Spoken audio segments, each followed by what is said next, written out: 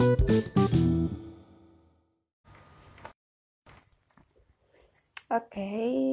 halo.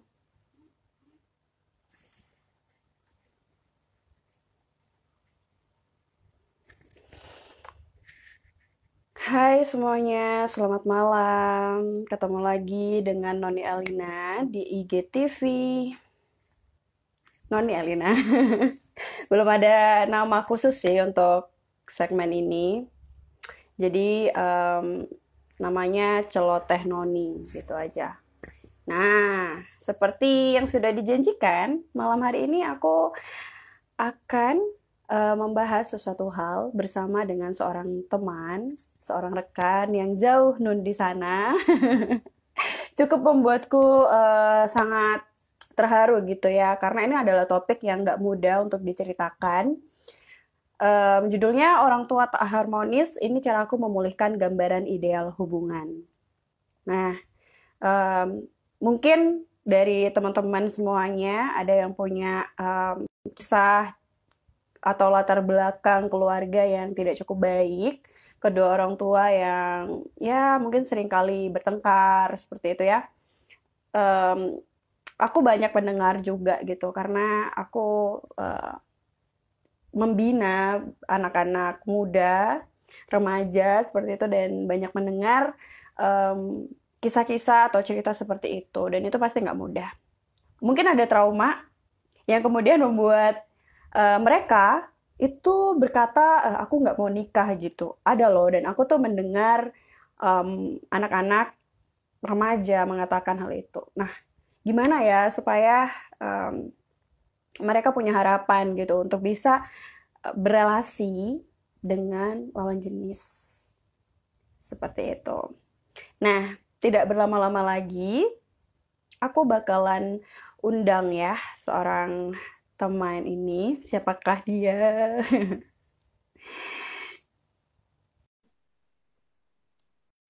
Oke.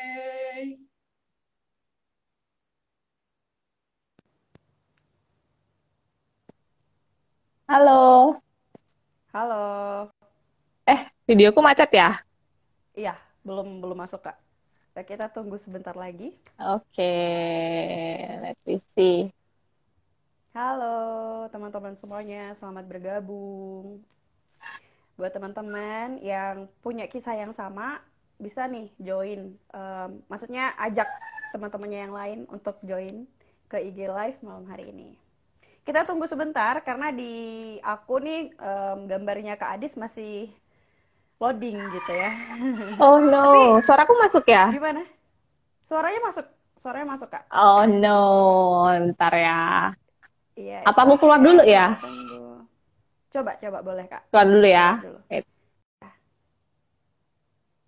Oke, kita sambil menunggu. Terima kasih buat teman-teman yang sudah bergabung malam hari ini. Ya, jadi kalian pernah tidak merasakan trauma karena di rumah atau di dalam keluarga kalian mengalami apa ya, kekerasan dalam rumah tangga, atau kalian melihat kekerasan itu gitu, dan itu pasti nggak gampang banget. Bagaimana bisa pulih, bagaimana bisa berdamai dengan kondisi itu, kita akan bahas malam ini.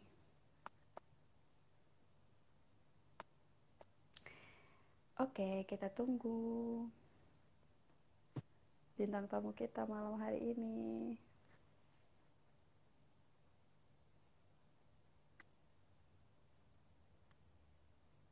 Kak Adiss? Halo, videoku belum jalan ya? Iya. Why ya, why? Ntar ya. Iya, it's okay Kak. Aku coba pakai internet nyarian. Siap. Kenapa? Dan ntar aku plus lagi. It's okay, nggak apa-apa. Ya, teman-teman kayaknya memang sedang dalam gangguan ya internetnya Kak Adiss. Jadi teman-teman kira-kira apa yang pernah kalian alami atau pengalaman, atau kalian pengen tanya sesuatu gitu ya tentang topik ini, teman-teman bisa bisa bisa memasukkannya di kolom komentar. Oke,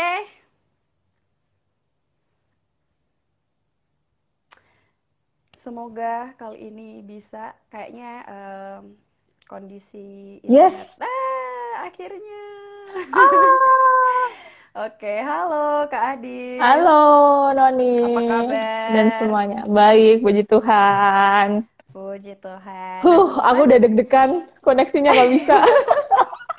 Iya ya, akhirnya bisa ya sekarang. Heeh. Nah, Ya jadi ada Kak Adis ciciku. ini, halo ciciknya Kak Halo, Adis. Ce. Wow. Ya, Kak Adis ini merupakan seorang guru dan juga copywriter gitu ya di @mau belajar apa. Wow, coba deh cek. Jadi Kak Silakan. Adis merupakan bagian dari ini ya, keren-keren. Dan Kak Adis domisilinya di Depok sekarang, gitu Mm-mm. ya Kak Adis. Em, jadi Kak Adis juga suka cuap-cuap nih teman-teman di Instagramnya. Teman-teman bisa cek, bisa follow karena pasti bermanfaat Silakan. banget. Iya, Kak Adis, terima kasih karena sudah mau menjadi tamu di IG Live ini. Terima kasih juga Em, udah invite dan memilih topik yang cetar. oh ini cetar banget ya. Kakak boleh nih cerita tentang kondisi keluarga kakak, bagaimana dari dulu terus sekarang. Oke, jadi ini berarti udah mulai nih ya. Mulai kak, mulai. Biar Udah. santai, biar santai. Oke, Oke, santai-santai aja oke. kak ya. Betul, Oke, betul. kita kayak ngobrol di Aku warung mau kopi gitu. makan Indomie. Mm-mm. So, aku mau disclaimer dulu untuk menjawab Ya. pertanyaan yang ini, bahwa yang aku share ini kan pengamatan subjektifku gitu ya. Mungkin Mm-mm. polanya nggak bisa sama.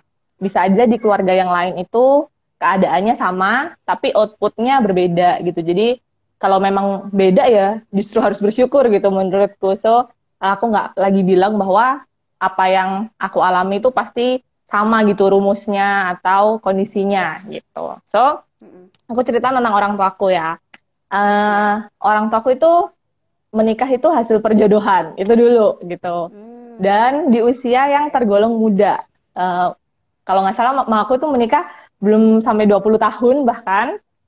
Karena zaman itu kan kayak udah sering banget ya, itu hal yang Ya wajar, wajar ya. wajar gitu. Dan Perjodohan papaku itu ya. juga terpaut 9-10 tahun, nggak apa, nggak yang udah punya banyak pengalaman atau udah kemana-mana juga gitu. Jadi mereka menikah Mm-mm. gara-gara perjodohan di usia yang juga relatif muda gitu. Hmm. Nah, hal itu tuh kayak awalnya sih kayak mempertanyakan gitu, apakah Ya. benar-benar ada cinta sih? Soalnya kan Wih. kayaknya dulu cinta itu kan bukan komoditas yang banyak diomong seperti sekarang kan, nggak semurah Ah, sekarang kan gitu. Jadi iya, iya, aku juga iya. nggak bisa tahu apakah orang tuaku emang pernah merasakan namanya kasmaran atau apa. Tapi yang jelas Hmm. memang dalam prosesnya banyak banget gitu babak belurnya, banyak banget ngelihat usia muda pernikahan itu sangat sangat berdampak gitu ke ketidaksiapan. Belum lagi karena mereka dari perjodohan belum benar-benar mengenal atau apa, akhirnya di keluarga itu sangat apa ya, sangat penuh drama lah gitu bisa dibilang. Jadi banyak Mm-mm. pertengkaran. Itu hal yang sering aku rasakan gitu. Terus juga Hmm. aku mau bahas satu-satu, mau cerita satu-satu dari mamaku dan papaku gitu ya. Oke, Mamaku iya. dulu, mamaku itu anak terakhir dan perempuan satu-satunya. Jadi Hmm. mamaku itu sangat dimanja sama nenekku gitu, dan Hmm. itu yang dia lakukan ke aku gitu. Aku tuh sangat dimanja. Ciciku pasti tahu gitu. Hal-hal simple kayak aku nggak pernah dapat tugas bersihin rumah, atau aku tuh kalau misalkan aku nggak mau makan sayur aku dibolehin, aku nggak suka pedas aku dibiarin. Jadi Hmm. aku tuh besar dengan banyak kekurangan gitu karena aku nggak Hmm. terlatih gitu. Aku nggak terlatih banyak hal gitu karena mamaku Hmm. dibesarkan dengan cara seperti itu. Hal yang kedua, mamaku juga karena secara pendidikan itu nggak terlalu tinggi, akhirnya nggak banyak hal yang dia bisa pikirkan dengan matang gitu. Kalau Hmm. misalkan ada masalah, dia mendekati masalah itu jarang dengan sebuah pendekatan yang tenang, jarang dengan pendekatan yang menyeluruh gitu. Sehingga aku ngerasa banget waktu ngelihat mamaku yang emosional, tidak stabil, dan itu menjadi kayak bergolakan sendiri gitu. Karena Ya. aku mempertanyakan apakah itu hal yang wajar atau sebenarnya ada versi yang lain yang lebih baik gitu kan. Itu dari mamaku. Nah, dari papaku itu anak laki-laki satu-satunya. Jadi sebaliknya mamaku gitu. Dan papaku itu dibiasain banget sama kakekku kerja keras. Jadi dia waktu SMA pun sambil nyambi kerja gitu. Alhasil, papaku tuh nggak punya cukup banyak kesempatan untuk mengeksplor diri karena emang udah yang penting kerja, yang penting bertahan hidup gitu. Kan kelihatan tuh non, kontras banget Iya, gitu. Yang satunya berkontras hidup dengan banget. segala kemudahan, yang satunya dengan sangat keras gitu. Dan itu jadi sangat eh, keras ketika ada di rumah Iya, iya. tangga gitu. Iya kan? Nah, terus papaku gara-gara nggak punya cukup pertemanan atau pengalaman, akhirnya aku juga melihat ada kekurangan gitu dari diri papaku, yaitu papaku itu nggak cukup bisa berteman dengan baik sama orang. Kayak misalnya papaku tergolong orang yang gampang tersinggung, sering berantem sama tetangga. Itu hal yang aku lihat gitu loh dari kecil. Dan sama kayak ngeliat mamaku, aku juga bertanya, apakah ini hal yang normal gitu? Apakah ini wajar? Atau sebenarnya ada versi lain yang lebih baik gitu. Jadi itu dari sisi mama sama papaku. Makanya eh, aku mengamati ada faktor-faktor yang bawaan mereka, bagaimana mereka dididik, dan bawaan antara pendidikan sama pengalaman gitu. Dan akhirnya banyak hal yang nggak siap di keluarga. Contohnya aku SMA aja aku udah harus mikirin gitu, aku dibiayain oleh siapa. Karena mama papaku nggak siap dana pendidikan buat aku gitu. Atau kuliah aku juga dibiayain sama Eli yang bulan lalu meninggal, yang apa Pak Deku itu gitu. Karena mama papaku juga nggak siap gitu. Dan mamaku eh, balik lagi karena secara pendidikan juga nggak cukup mumpuni gitu ya. Akhirnya mengelola apapun itu nggak bener-bener oke. Walaupun sebenarnya mamaku tuh jago masak. Dulu dia pernah jualan bunga dari sedotan. Jadi terampil Oh, gitu. iya, iya. Tapi karena emang nggak bisa ngelola, selalu fail. Akhirnya mamaku tuh terlilit hutang gitu. Jadi kayak hutang, gali lubang, tutup lubang. Itu bener-bener aku alami gitu. Jadi waktu SMP itu ngerasain gitu non, kayak sembunyi di kolong tempat tidur, soalnya ada penagih hutang gitu, ketok-ketok rumah, terus gara-gara nggak dibukain gitu, penagih hutangnya tuh sampai naik ngelihat dari ventilasi jendela kamar, jadi naik, jadi kami harus sembunyi di bawah kasur gitu, jadi sebegitunya gitu yang aku rasakan. Terus kayak ngerasain juga waktu apa namanya, waktu bener-bener papaku kecelakaan, nggak punya pekerjaan gitu kan, eh, untuk makan itu tuh susah gitu. Jadi nggak cuma nggak, kalau orang bilang hidup susah itu ya udah susah untuk sekolah atau apa, aku pernah di sisi itu bahkan untuk makan, aku tuh makan nasi hampir basi terus aku kasih Royco sama makan kerupuk. Jadi emang bener-bener ngerasain, dan aku ngerasa itu tuh ada andil dari bagaimana orang tua aku nggak siap gitu. Jadi ada pertengkaran, ada ketidaksiapan emosional, ketidaksiapan finansial gitu. Non. Wow. Aku ini ya, aku baru Aku pertama minum kali ya. juga dengar hal ini. Jadi Hmm. aku juga sedikit terkejut, Ya, aku saudara-saudara. emang jarang banget Dan sih bahas aku sangat ini sih ya, maksudnya sangat berterima kasih Kak Adis tuh mau terbuka di sini gitu ya Kak.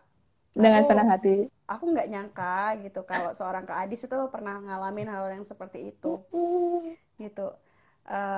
Keren banget sih kakak mau jujur sekarang kayak gitu. Wah itu keren banget sumpah. Dulu kalau cerita ini sambil nangis-nangis kok. Sekarang aja Oh udah ya sekarang kakak hmm, gitu. ya bagaimana hal itu memiliki efek kepada cara kakak memandang relasi dengan lawan jenis Kak saat ini. Efek ya. Banyak sih. Tapi sebenarnya gini sih non, kayak walaupun kita lahir bukan dari keluarga yang penuh pertengkaran ya. Misalkan kita lahir dari keluarga yang baik-baik aja, itu pun punya pergulatannya, ya kan? Karena kan Ya ya dua benar. individu dibesarkan di nilai yang berbeda, culture yang berbeda, itu pasti akan punya gitu pergulatannya. Nah, PR tambahan tuh kalau salah satu di antara mereka punya latar belakang yang kurang harmonis gitu. Tapi Ya. menurutku kalau aku ditanya, apa sih efeknya? antara keluarga yang sempat bercerai, antara keluarga yang nggak siap secara finansial dan emosional, efeknya ke aku, menurutku ada dua sih menurutku. Yang Ya, pertama itu non, efek yang umum dan efek ya relasi ya. benar, efek yang umum yang paling mendasar sih dan yang menurutku sulit adalah kita itu punya persepsi wajar dan normal yang seharusnya nggak demikian gitu. Jadi kayak karena aku sering kan lihat orang tua aku berantem gitu. Aku pernah ada di usia berpikir bahwa itu adalah normal dan itu bahaya gitu. Aku berpikir bahwa wajar kok orang menikah itu berantem tiap hari itu wajar gitu. Jadi definisi wajar, persepsiku terhadap apa yang normal itu tuh sangat-sangat hancur gitu. Dan itu bisa bahaya kalau kita merasa itu adalah pemikiran yang final. Padahal mungkin di luar sana ada banyak contoh yang lain, ya kan? Nah, menurutku kita cukup mewah karena sekarang kita tinggal di dunia media sosial di mana kita bisa ngelihat contoh yang baik itu dengan gampang gitu. Kayak Noni suka share tentang Maya Septa gitu kan. Atau Benar. Edward Suhadi gitu juga suka share tentang relasinya. Artinya kita bisa punya contoh yang di luar orang tua kita sendiri dan itu sebuah kemewahan menurutku gitu. Kita harus manfaatkan. Tapi itu efek yang paling besar non. Ada sebuah persepsi bahwa orang tua yang sering berantem tuh normal, orang tua yang sering berantem tuh wajar dan puji Tuhan gitu. Tuhan mengizinkan aku melihat bahwa itu nggak normal dan itu nggak wajar gitu. Aku harus berbenah. Itu PR pertama menurutku, efek pertama. Efek yang kedua itu tuh trauma sih menurutku ya. Aku nggak tahu kalau di case orang lain. Menurutku tuh trauma dan gambar diri yang rusak gitu. Karena awalnya aku juga nggak nyangka sih non yang poin kedua ini. Yang poin pertama kayak aku udah sadari cukup lama gitu. Tapi yang poin kedua ini bener-bener aku sadari sesaat sebelum aku sama Rian mempersiapkan pernikahan gitu. Aku ngelihat juga ya sadarnya. Iya, yang kedua ini. Jadi aku tuh kayak ngerasa fine-fine aja, ternyata aku tuh punya trauma tersendiri gitu. Makanya akhir tahun 2018, 2019 aku menikah kan, 2018 itu aku sampai ke konselor juga karena itu gitu. Karena aku ngerasa ada yang nggak bener gitu dengan cara aku mikir. Aku ngerasa relasiku sama Rian itu yang nggak siap-siap terus untuk diajak menikah. Padahal udah semuanya siap gitu kan. Dan waktu di konselor ditanya-tanya, aku bener-bener ngelihat gitu diriku ternyata aku punya ketakutan gitu. Aku takut aku mengalami kesalahan yang sama. Aku melakukan kesalahan yang sama gitu. Seperti aku yang takut dilakukan orang tua. seperti yang dilakukan orang tua. Aku takut kegagalan-kegagalan itu sifatnya menurun gitu. Jadi kayak jangan-jangan itu kayak dalam tanda kutip kutukan gitu. Aku takut hal seperti itu. Sampai waktu itu Rian waktu udah serius banget ngajak nikah gitu, aku sampai mikir apa aku itu nomaden life aja ya gitu, apa aku wanita karir aja ya supaya terhindar dari resiko gagal gitu. Tapi emang separah itu gitu tanpa aku sadari, aku sangat takut gagal. Itu sih yang menurutku efek yang kedua. Dan gambar diri yang rusak itu yang membuat kita akhirnya nggak melihat diri kita itu sebagai pribadi yang punya potensi untuk memperbaiki gitu. Kita tuh melihat diri kita hanya sebagai seseorang yang akan meneruskan dosa dan meneruskan kegagalan. Ternyata ada pandangan itu gitu. Jadi itu yang menurutku jadi efek besar ketika kita dibesarkan di keluarga yang nggak harmonis, yang penuh pertengkaran, yang nggak siap secara emosional, spiritual, finansial gitu. Itu menurutku non gitu. Ada dua itu. Ada dua ya. Oke. Jadi salah satunya adalah trauma yang juga terlambat untuk Kak Adiss Disadari gitu ya. Yep. Jadi ngefek nggak sih Kak kalau misalkan kita tahu lebih cepat atau kita tahu malah ketika baru mau nikah, ngefek nggak sih Kak kira-kira? Kalau misalkan kita tahu lebih dulu mungkin itu akan sedikit menolong ya. Bener sih, menurutku ngefek sih ya. Kayaknya kalau kita tahu lebih dulu, antisipasinya lebih siap gitu ya. Terus kalau kita tahu lebih dulu, kita selama relasi pacaran pun nggak perlu menunggu persiapan pernikahan. Kita benar-benar tahu apa yang harus didiskusikan, kita tahu apa yang harus dibenerin, kita harus sepakatin gitu. Jadi menurutku pasti lebih baik sih tahu duluan gitu.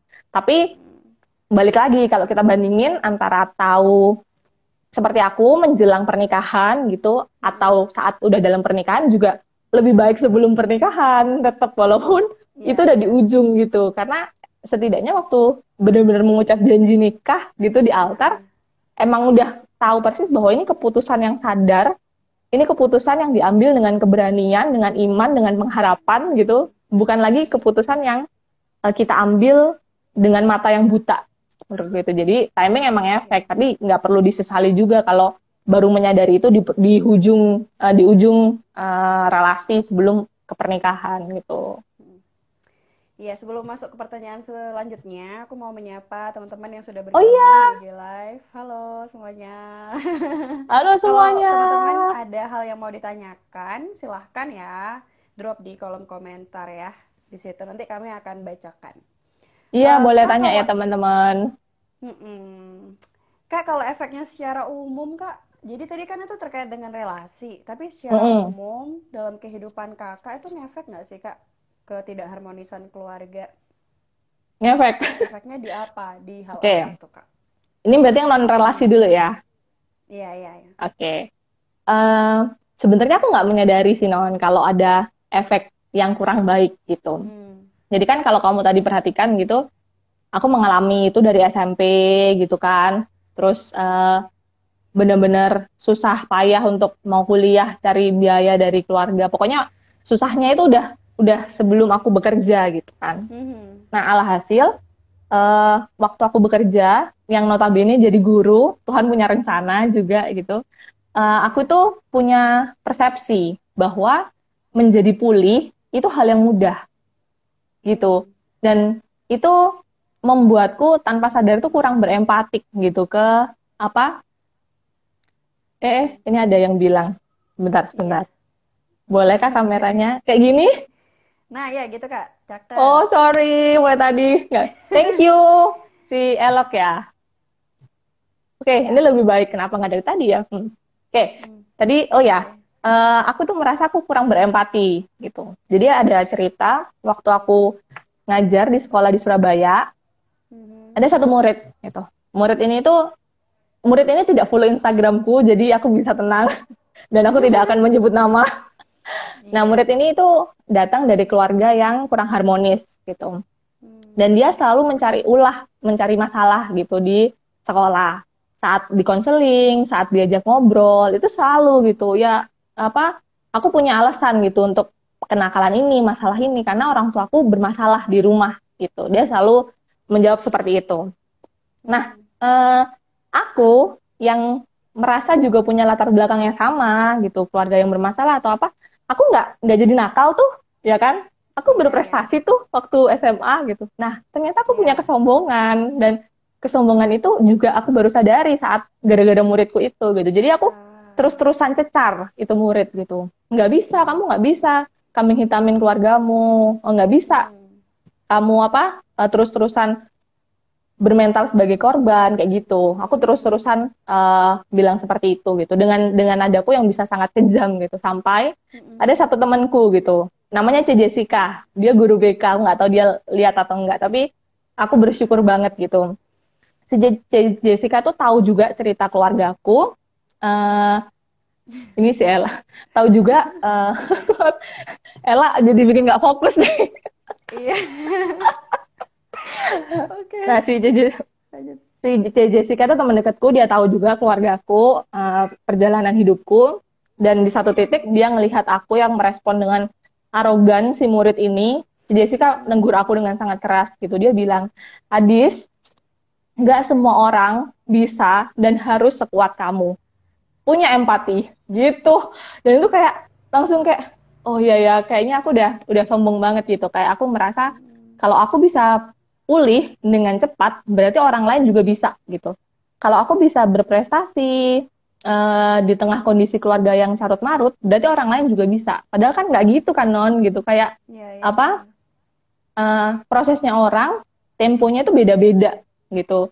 Bagaimana dia berproses ke anugerah yang sama kayak aku, itu beda gitu kan. Jadi titik itu benar-benar menyadarkanku sampai hari ini gitu. Kalau aku udah mulai di hatiku udah mulai judgmental gitu, kayak gimana sih ini orang gitu, gini aja nggak bisa gitu. Aku belajar gitu. Oh ternyata ya nggak semua orang akan punya ritme kayak aku, nggak semua orang akan punya pola berproses seperti aku, dan aku harus belajar untuk menerima itu.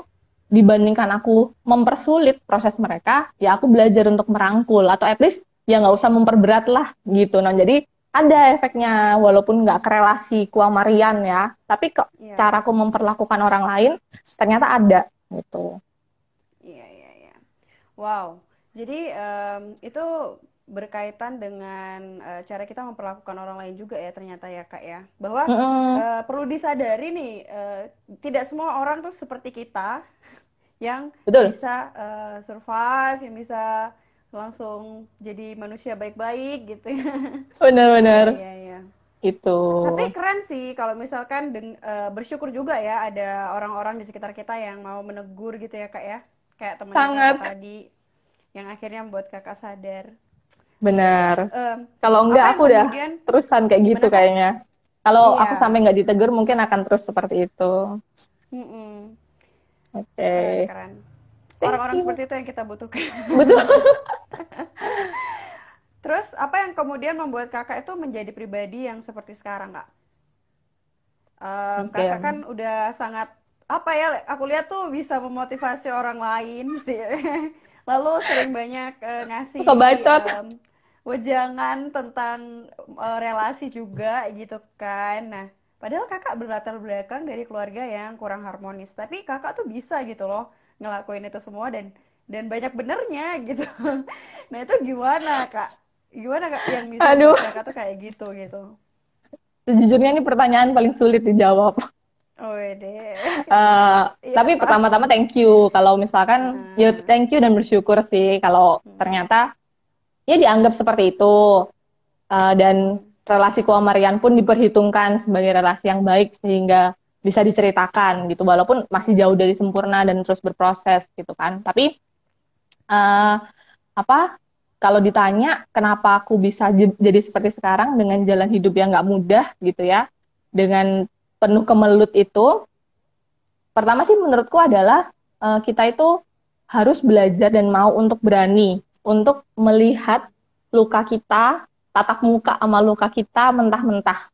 Itu dulu sih. Kalau enggak Hmm. akan bahaya gitu. Maksudnya kita bisa aja dilihat sama orang baik-baik aja, tapi kalau di dalam diri kita ternyata masih banyak yang belum pulih, pasti akan ngefek gitu. Maka menurutku Ya. saran-saranku dan yang itu aku lakukan juga adalah kita menelanjangi gitu masa lalu kita. Kita ngelihat benar-benar utuh sejelek-jeleknya masa lalu kita. Kita tatap, kalau dia adalah manusia kita tatap, kita ajak ngomong sebenarnya apa yang kamu mau ajarin ke aku gitu. Menurutku Hmm. itu penting, Wow. dan prosesnya nggak gampang sih non gitu. Aku Hmm. mengalami proses ini waktu aku mahasiswa. Artinya Hmm. waktu aku merantau dan aku punya jeda dari orang tua gitu. Jadi Hmm. itu momen saat aku punya waktu benar-benar berpikir sebenarnya apa yang bisa aku pelajari dari masa lalu keluargaku gitu. Apa yang Hmm. harus aku akui, aku ampuni, dan aku perbaiki gitu. Dan Hmm. emang penuh dengan air mata dalam prosesnya, karena kan kita punya kecenderungan ya untuk deny gitu, untuk menyangkali luka kita, menyangkali kelemahan kita. Tapi itu proses yang mau nggak mau harus kita lalui kalau kita mau sembuh gitu. Kalau dulu Ya.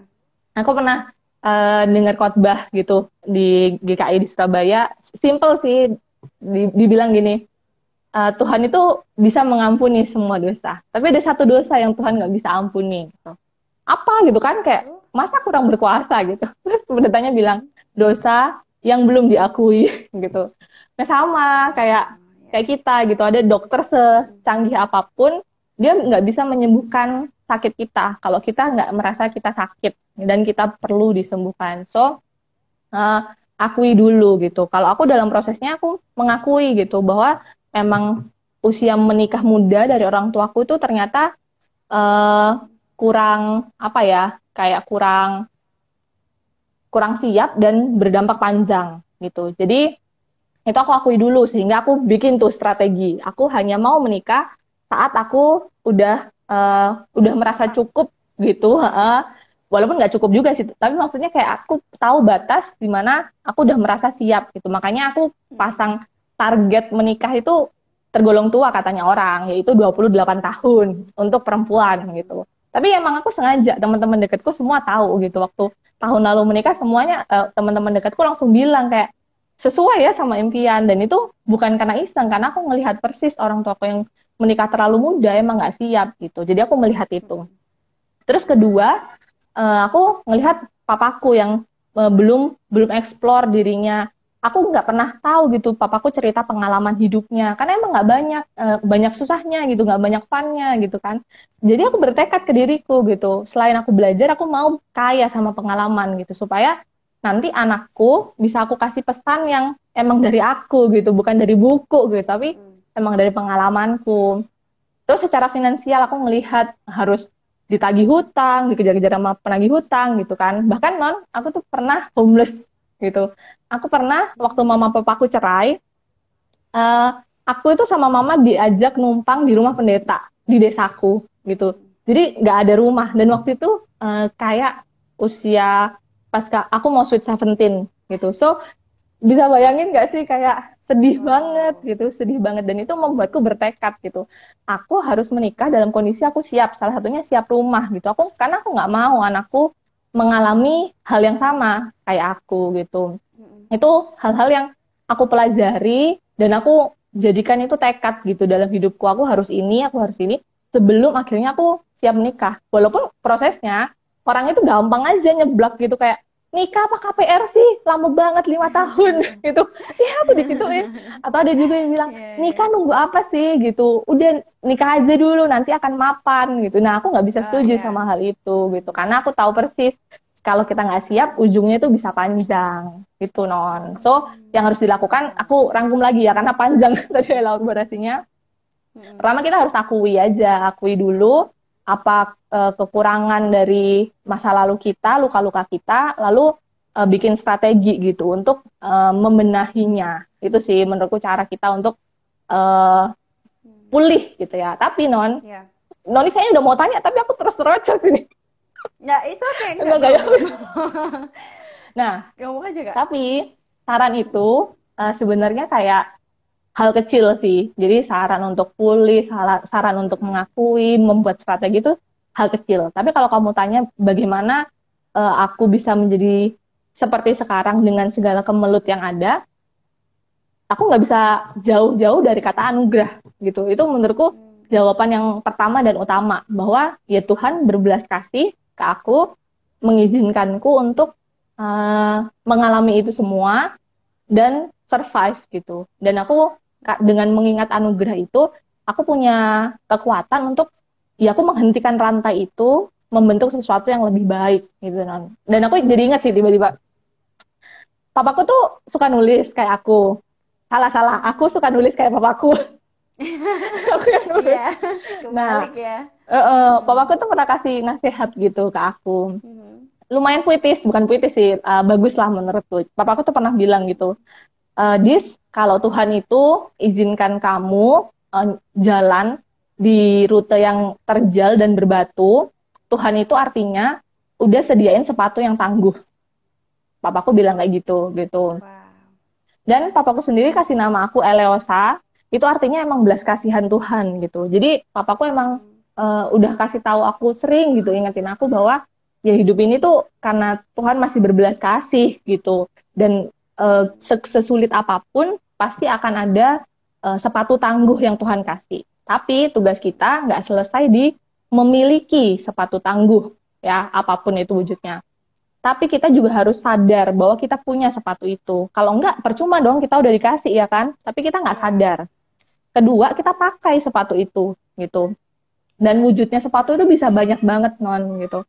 Aku mengartikan sepatu tangguh itu pertama adalah kakak perempuanku. Karena ceceku itu kasih contoh yang sangat bagus gitu buat aku. Dia bener-bener kasih aku sebuah gambaran bahwa kita bisa sebagai anak yang dari orang tua yang tidak harmonis, kita bisa bikin rumah tangga yang baik gitu. Itu ceceku pertama, sepatu tangguh yang menurutku Tuhan kasih gitu ya. Terus yang kedua, mertuaku, orang tuanya Rian gitu, yang punya relasi suami istri sangat manis gitu, sangat indah. Jadi itu bagiku juga adalah sepatu tangguh gitu dari Tuhan, karena Tuhan ngasih aku sebuah teladan. Tapi ada banyak yang lain, Non. Contohnya teman-temanku, aku punya teman namanya Tia, aku nggak tahu dia nonton atau enggak. Tia itu Halo. suka banget share ke aku nilai-nilai dalam keluarganya gitu. Dan itu kayak bener-bener Memperkaya wawasan iya, Kak. memperkaya aku gitu dari orang tuanya Tia. Terus aku juga punya teman namanya Tina gitu. Tina juga punya perjalanan keluarga itu yang amazing banget gitu buat aku. Dan selalu aku bahas gitu, aku kayak banggain punya teman yang jalan hidup keluarganya seperti dia. Atau aku ketemu beberapa kakak-kakak, ibu-ibu di DKI Cinere gitu, tempat aku belakangan ini beribadah gitu kan setelah menikah. Itu juga adalah sebuah berkat karena mereka memberi teladan. Jadi ada banyak, tinggal kita itu mau punya hati untuk belajar dari mereka atau enggak. Jangan-jangan kita udah dikasih banyak nih contoh-contoh baik, tapi kita terlalu sombong gitu untuk mengakui bahwa kita perlu belajar dan kita bisa belajar dari mereka. Itu, Non. Jadi tetap kasih anugerah Tuhan juga dan kemauan kita juga gitu. Berarti selain merangkul masa lalu, merangkul kisah pedih itu gitu ya, mengakuinya, kita juga bikin strategi. Tapi jangan lupa nih ya, kalau semuanya itu kalau kita bisa itu semua karena anugerah Tuhan gitu ya. Betul Dan banget.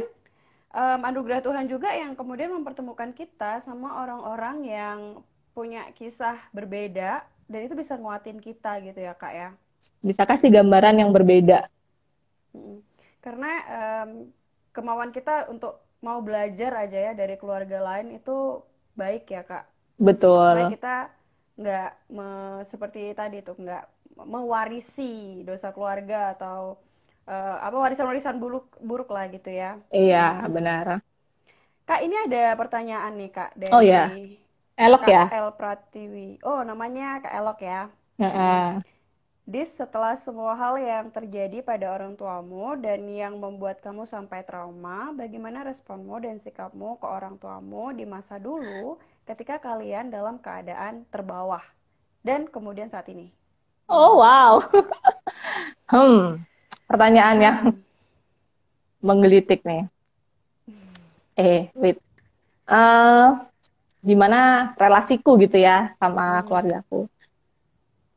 Gak gampang, yang jelas. Karena aku mengakui masih banyak sakit hati gitu.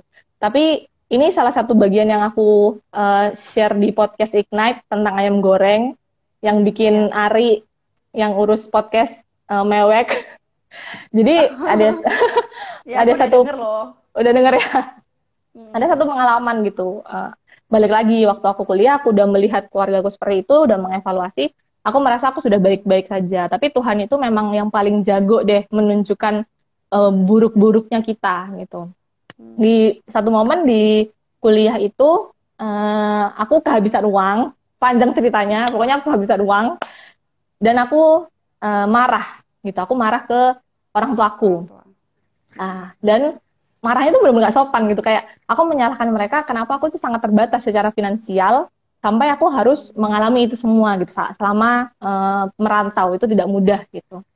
Terus tiba-tiba pokoknya singkat cerita aja lah ya, mamaku tuh udah nyampe di depan kosanku terus bawain aku ayam goreng, dan padahal dari rumahku ke Surabaya itu sekitar 4-5 jam gitu.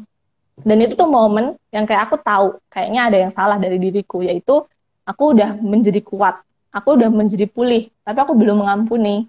Gitu. Aku sadar di titik itu gitu.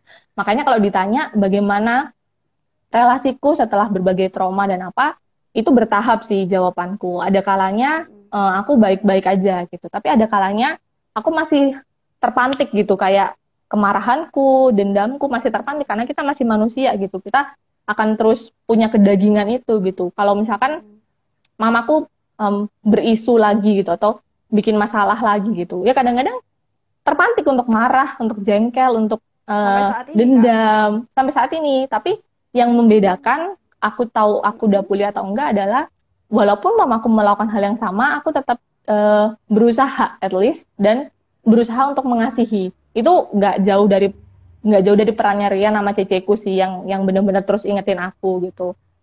Terus waktu papaku meninggal juga itu kayaknya momen yang menyadarkanku juga gitu, bahwa papaku tuh merasakan bahwa aku itu menyimpan sesuatu ke orang tuaku gitu.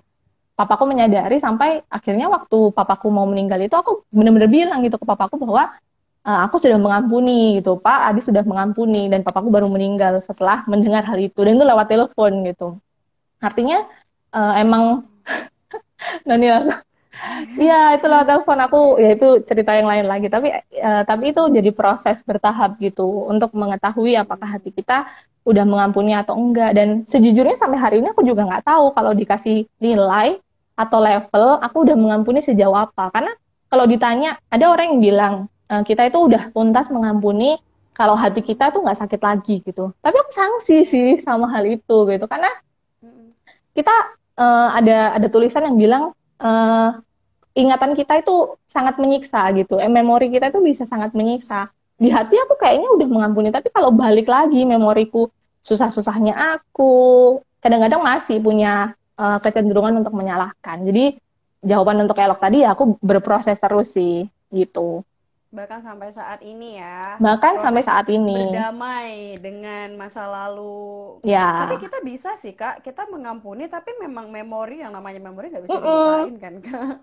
Ya, tapi jadi kita bisa, ya aku jadi mewek katanya Kak Elok. Iya, dan ini sih yang aku share hari ini tuh sebenarnya masih permukaan lah, karena kan aku pasti memilah apa yang pantas untuk aku share di sosial media atau enggak. Tapi kalau mau ngomongin bener-bener kekurangan orang tuaku atau kesalahan itu bener-bener nyakitin hatinya itu bener-bener yang dalam banget gitu. Nah, udah banyak yang aku nggak pantas untuk share di sini gitu. Cuma itu jadi prosesku sendiri, dan emang orang-orang terdekatku aja lah yang tahu gitu. Ya. Jangan mewek teman-teman, nanti saya ikut mewek. Thank you. Thank you loh Kak Adiss, ya ampun. Itu jadi pertimbangan buat kita ya. Makanya kalau kita mau menikah atau menjalin relasi gitu ya, kita perlu memastikan itu adalah sebuah pernikahan yang layak untuk ditinggali bersama dengan anak-anak kita gitu ya Kak. Terus gimana Kak? Kakak bisa kemudian menjalin relasi dengan Kak Rian nih, suami kakak. Apakah dulu ada sempat merasa ya kayak gesekan-gesekan ketika proses menjalani relasi ini, ketakutan-ketakutan selain tadi ya, takut married tadi ya. Dalam prosesnya tuh gimana? Oke. Jadi Rian itu mengenalkan aku ke keluarganya itu sebelum kami 1 tahun pacaran gitu. Jadi kayak aku udah tahu kan gambaran keluarganya Rian yang memang beda dari keluargaku gitu. Prosesnya itu bertahap dan benar-benar lambat sih. Jadi saat aku udah tahu keluarganya Rian berbeda, nilainya jauh lebih baik ya, dalam konteks yang jauh lebih baik, aku pasti punya tantangan khusus gitu. Karena kalau misalkan 2 orang yang sama-sama dari keluarga yang broken, pasti empatinya lebih besar gitu. Pasti saling mengertiannya lebih besar. Tapi beda kalau agak timpang gitu. Satunya yang benar-benar baik dan satunya yang benar-benar penuh dengan luka gitu kan. Akhirnya setelah aku menyadari hal itu, aku menerapkan gitu. Rian tahu persis gitu. Setiap kami anniversary, waktu itu kami jadinya tanggal 17 April. Setiap anniversary itu aku kasih tahu satu rahasia keluargaku. Karena kalau diceritain ada setidaknya 4 rahasia besar di keluargaku yang tidak aku bahas sama sekali di sini gitu. Ada 4. Jadi tiap tahun itu aku kasih hadiah ke Rian gitu. Ini ada keluargaku kayak gini. Keluargaku kayak gini, dan dari awal aku udah bilang ke Tuhan gitu, kalau emang di satu titik Rian merasa ada rahasia, ada bagian dari keluargaku yang udah melewati batas toleransinya dan dia minta untuk berakhir, ya udah gitu. Artinya ya Tuhan pasti sediakan yang lain gitu kan. Tapi aku memperlakukan itu karena aku nggak mau Rian atau siapapun suamiku itu menikahi kucing dalam karung gitu. Menikahi sesuatu, bukan sesuatu, menikahi seseorang Kakak Iya, sesuatu. iya kayak menikahi seseorang yang tidak benar-benar dia kenal gitu, Iya, buruk-buruknya. Jangan benar-benar. sampai gitu. Nanti di Betul sih. pernikahan penuh dengan penipuan, penuh dengan kaget-kaget Iya. gitu kan. Kok Apalagi kamu kalau kita gini nanti di pernikahan gitu. gitu. Orang kita Mm-mm. udah ngaku aja, itu masih banyak kagetnya kok dalam Iya, benar. pernikahan gitu. Apalagi kalau kita nggak ngaku. Makanya dengan Mhm. kita share secara perlahan, setidaknya pasangan kita juga bisa mengantisipasi. Jadi itu yang aku lakukan setiap anniversary, aku ajak makan, tenang, tidak di rumah, gitu. Terus aku kasih tahu satu, biasanya sambil mewek gitu.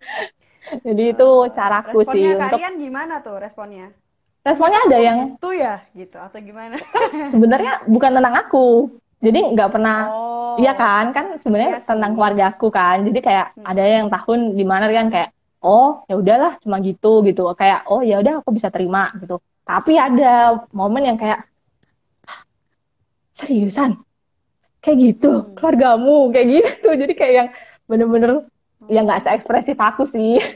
Tapi bener-bener dia itu shock, kaget gitu melihat itu. Tapi aku bersyukur gitu karena itu membuat pernikahan kami ketika kami benar-benar menikah, kami udah tahu satu sama lain gitu. Keren-keren. Walaupun belum Berarti tuntas ya ciri pasangan hidup yang tepat adalah mau menerima masa lalu dan juga kondisi keluarga ya.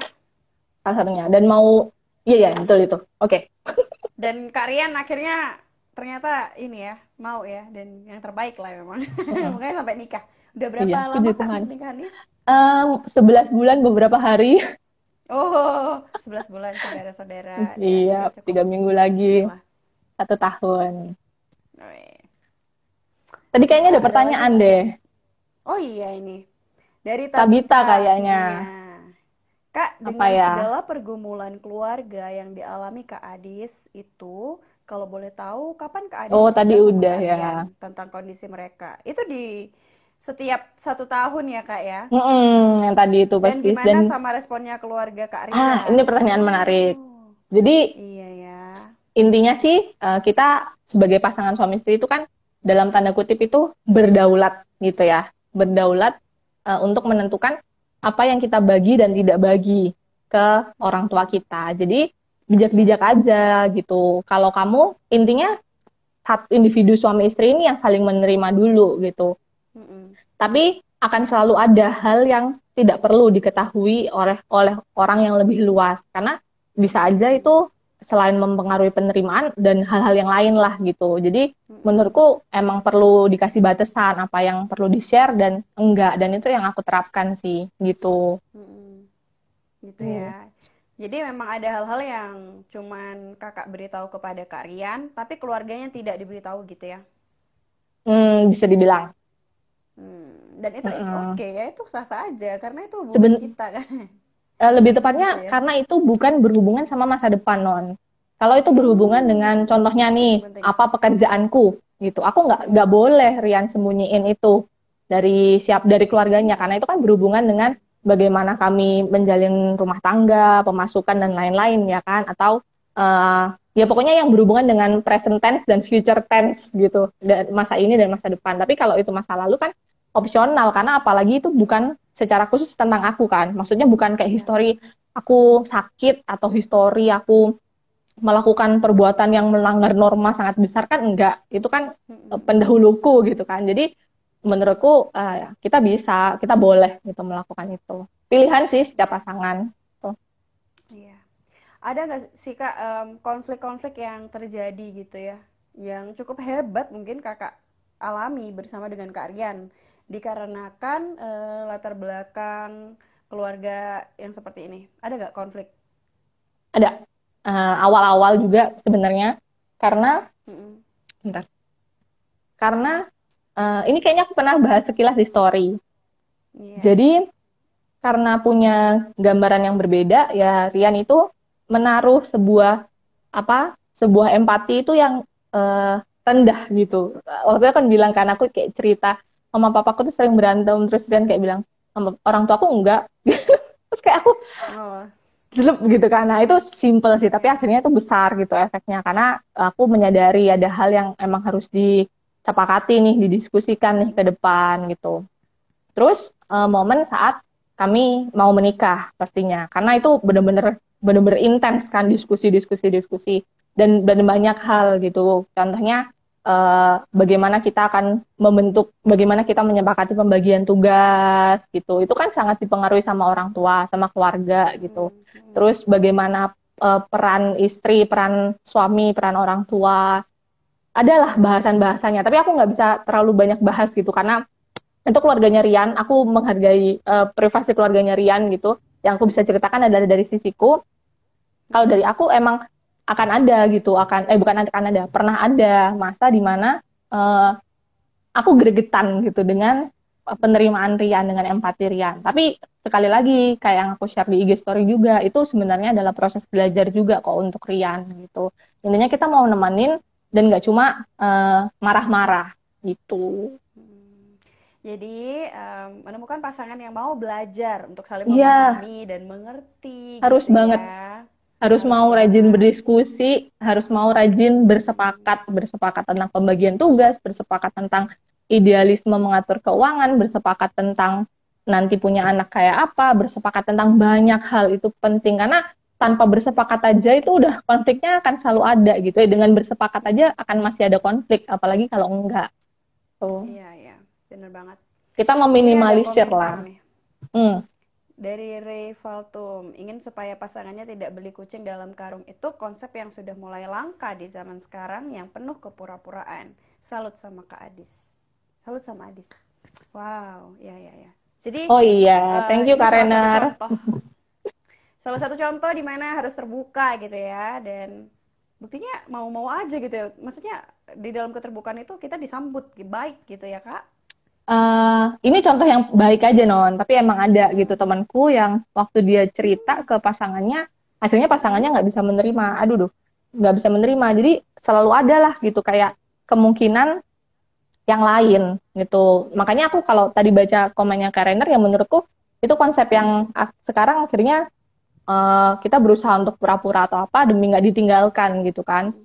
Tapi balik lagi gitu, kalau aku sih prinsipnya adalah karena tujuan pernikahannya harusnya baik gitu kan, yaitu dimulai dengan cara yang baik dan dijalani dengan cara yang baik gitu, dan belajar untuk memposisikan diri gitu. Kalau misalkan aku yang ditipu nih, aku yang dapat kucing dalam karung, apakah aku mau? Enggak kan gitu. So ya aku nggak boleh memperlakukan orang kayak gitu juga gitu. Iya Ada benar. sih non, jadi ya supaya realistis ya, ini untuk yang mendengar, emang ada yang endingnya nggak baik, tapi kalau prinsipku aku sangat percaya dalam kasih itu nggak ada ketakutan gitu. Salah satunya juga nggak ketakutan untuk ditinggalkan atau apa. Kalau kita memang mengasihi dengan sehat ya, kita dimampukan untuk percaya bahwa Tuhan yang mengasihi kita itu lebih besar gitu dari orang yang kita kasihi gitu. Jadi ya itu menenangkan gitu. Aku kalau waktu itu aku doa ke Tuhan dua hal gitu.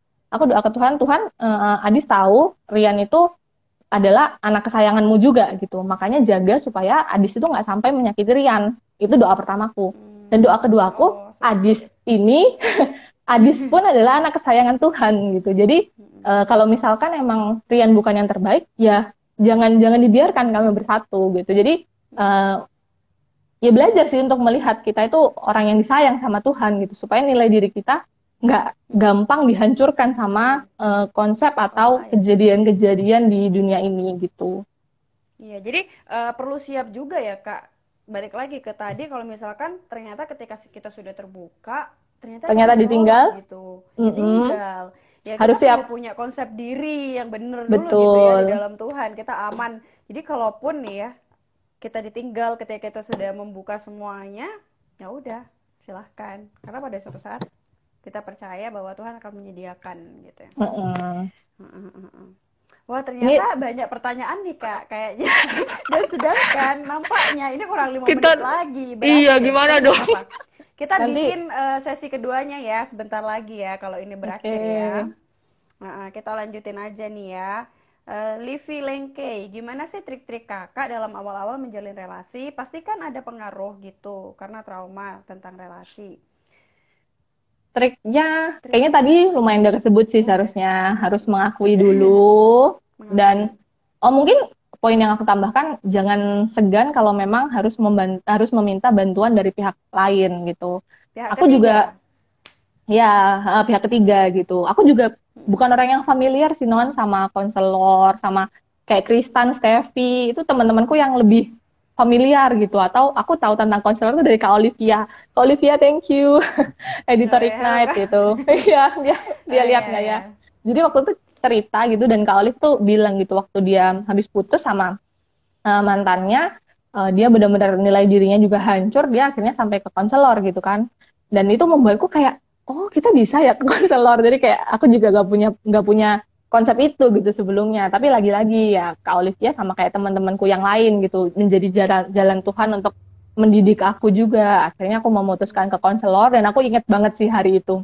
Jadi dari kosanku ke konselor di Tanjung Duren itu di Jakarta itu Hmm. tinggal jalan gitu non. Dan aku tuh jalan bener-bener ringan banget kayak wah seneng nih ketemu Oh orang karena ekstrovert ya kayak seneng nih iya curhat-curhat iya. sama orang gitu.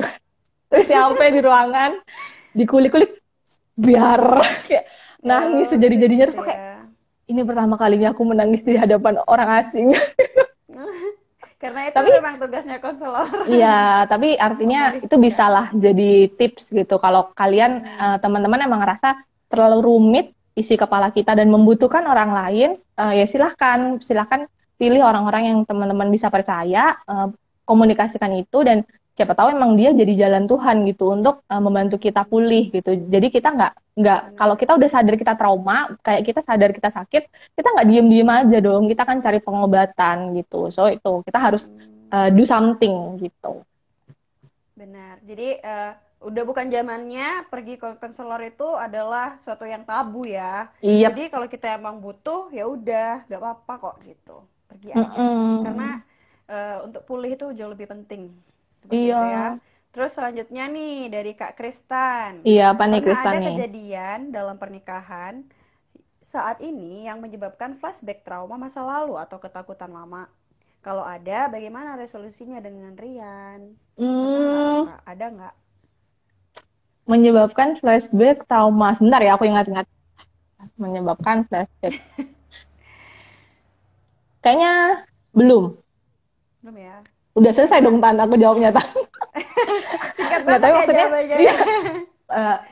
sepengingatanku, karena mungkin juga masih 11 bulan menikah ya, tapi Mm-mm. pengingatanku sih belum ada yang sampai menyentuh trauma yang sama gitu. Tapi kalau yang Kristan tanyain digeser dikit, apakah pernah ada konflik dalam sependek ini menikah karena latar belakang keluarga atau karena pola didik, pola asuh dan sebagainya itu ada pernah, itu pasti. Mm-mm. Tuh. Pasti. Kalau traumanya sih enggak Mm-mm. Oke. gitu. Kak, Semoga menjawab. Kita stop dulu ya. apa pesan atau saran buat kakak? Dari Buat kakak untuk mereka yang mengalami em, konflik di rumah tangga di dalam keluarga mereka gitu. ini Apa ntar kak? lagi Supaya kita akan mereka off tuh bisa loh. menjalin. Iya ya. Jadi aku jawabnya sekalian abis ini baca. Jangan teman-teman malu. Biar Oke, kita berarti teman-teman yang sesi saat ini duanya sedang untuk menonton, kesimpulan doang. iya, teman-teman yang sedang menonton bisa join kembali di sesi kedua sebentar Untuk lagi kesimpulan. untuk kesimpulan. Oke, Oke, sampai ini di jumpa. sampai jumpa.